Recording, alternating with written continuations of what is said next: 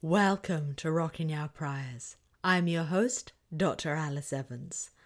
Now, here's a question. How might generative AI affect patriarchy?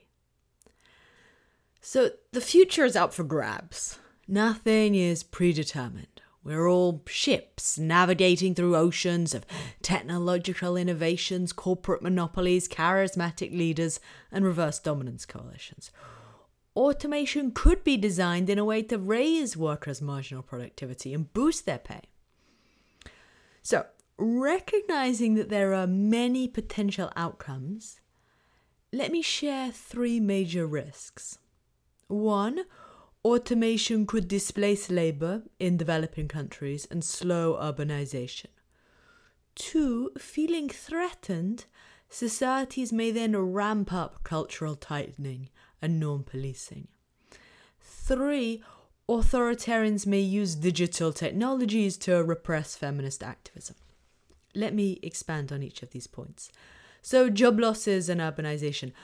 Low and middle income countries face the biggest threat, right? Because people's main tradable asset is their labor. If, and I repeat if technological innovations reduce demand for overseas manufacturing and services, we should expect longer job queues, lower earnings, and slower urbanization. That's a two-step process. First hitting jobs in exports, and then reducing demand for local goods and services. Now, if urban labor demand stays low, Indian Dalits, for instance, remain trapped in their villages, which are typically much more close-knit, casteist, oppressive, and patriarchal. Cities are fundamentally important catalysts of social change. So anything that arrests urbanization is bad news for caste and gender. In poor patrilineal societies like Bihar, families face what I call, and you're all used to by now, the honor-income trade-off. If available earnings remain low, families may decide that this additional income doesn't compensate for their preference for honor, so women remain dependent on patriarchal guardians. That inhibits women's mobility, exploration, and female friendships outside the home. Strictly secluded and surveilled, women struggle to form reverse dominance coalitions to take on the patriarchy. Okay, now let me come to the second risk, cultural tightening.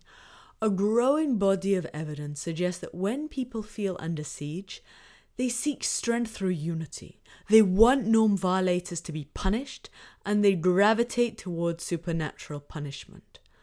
Conflict seems to change people's conceptions of God. They are more likely to see him as punitive. Threats, instability, and stress, like the US farm crisis and the recent pandemic, likewise spawn religiosity. Let me quote from a fantastic new paper from Jeanette Benson. She writes, "The COVID-19 crisis resulted in a massive rise in the intensity of prayer. During the early months of the pandemic, Google searches for prayer relative to all Google searches rose by 30%, reaching the highest level ever recorded. A massive spike in religiosity, and that holds both within the US and also across the world." Now, let me make another observation.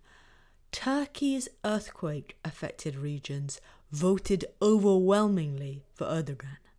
The horror of 50,000 deaths and mass homelessness may have strengthened support for religious authoritarianism. That's merely a speculation. I haven't seen this tested, but it fits a broader pattern which has been supported by empirical evidence. Now, if automation kills jobs in low and middle income countries, if people suddenly become unemployed, with an adverse effect to their welfare, as, detailed by the economist Richard Layard, then people may feel under threat and turn to religious conservatism and authoritarianism. So that could manifest itself in terms of demand for Sharia law, Latin America's evangelical right, Hindu nationalism, or Russia's United Front. A real demand for authoritarianism and patriarchy and religiosity. Okay, now here's the third risk, authoritarianism. 64% of the world now lives in an authoritarian regime. Rulers are increasingly harnessing digital technologies to amass control and surveillance. Facebook's algorithms also spawn disinformation and hate, such as in Myanmar.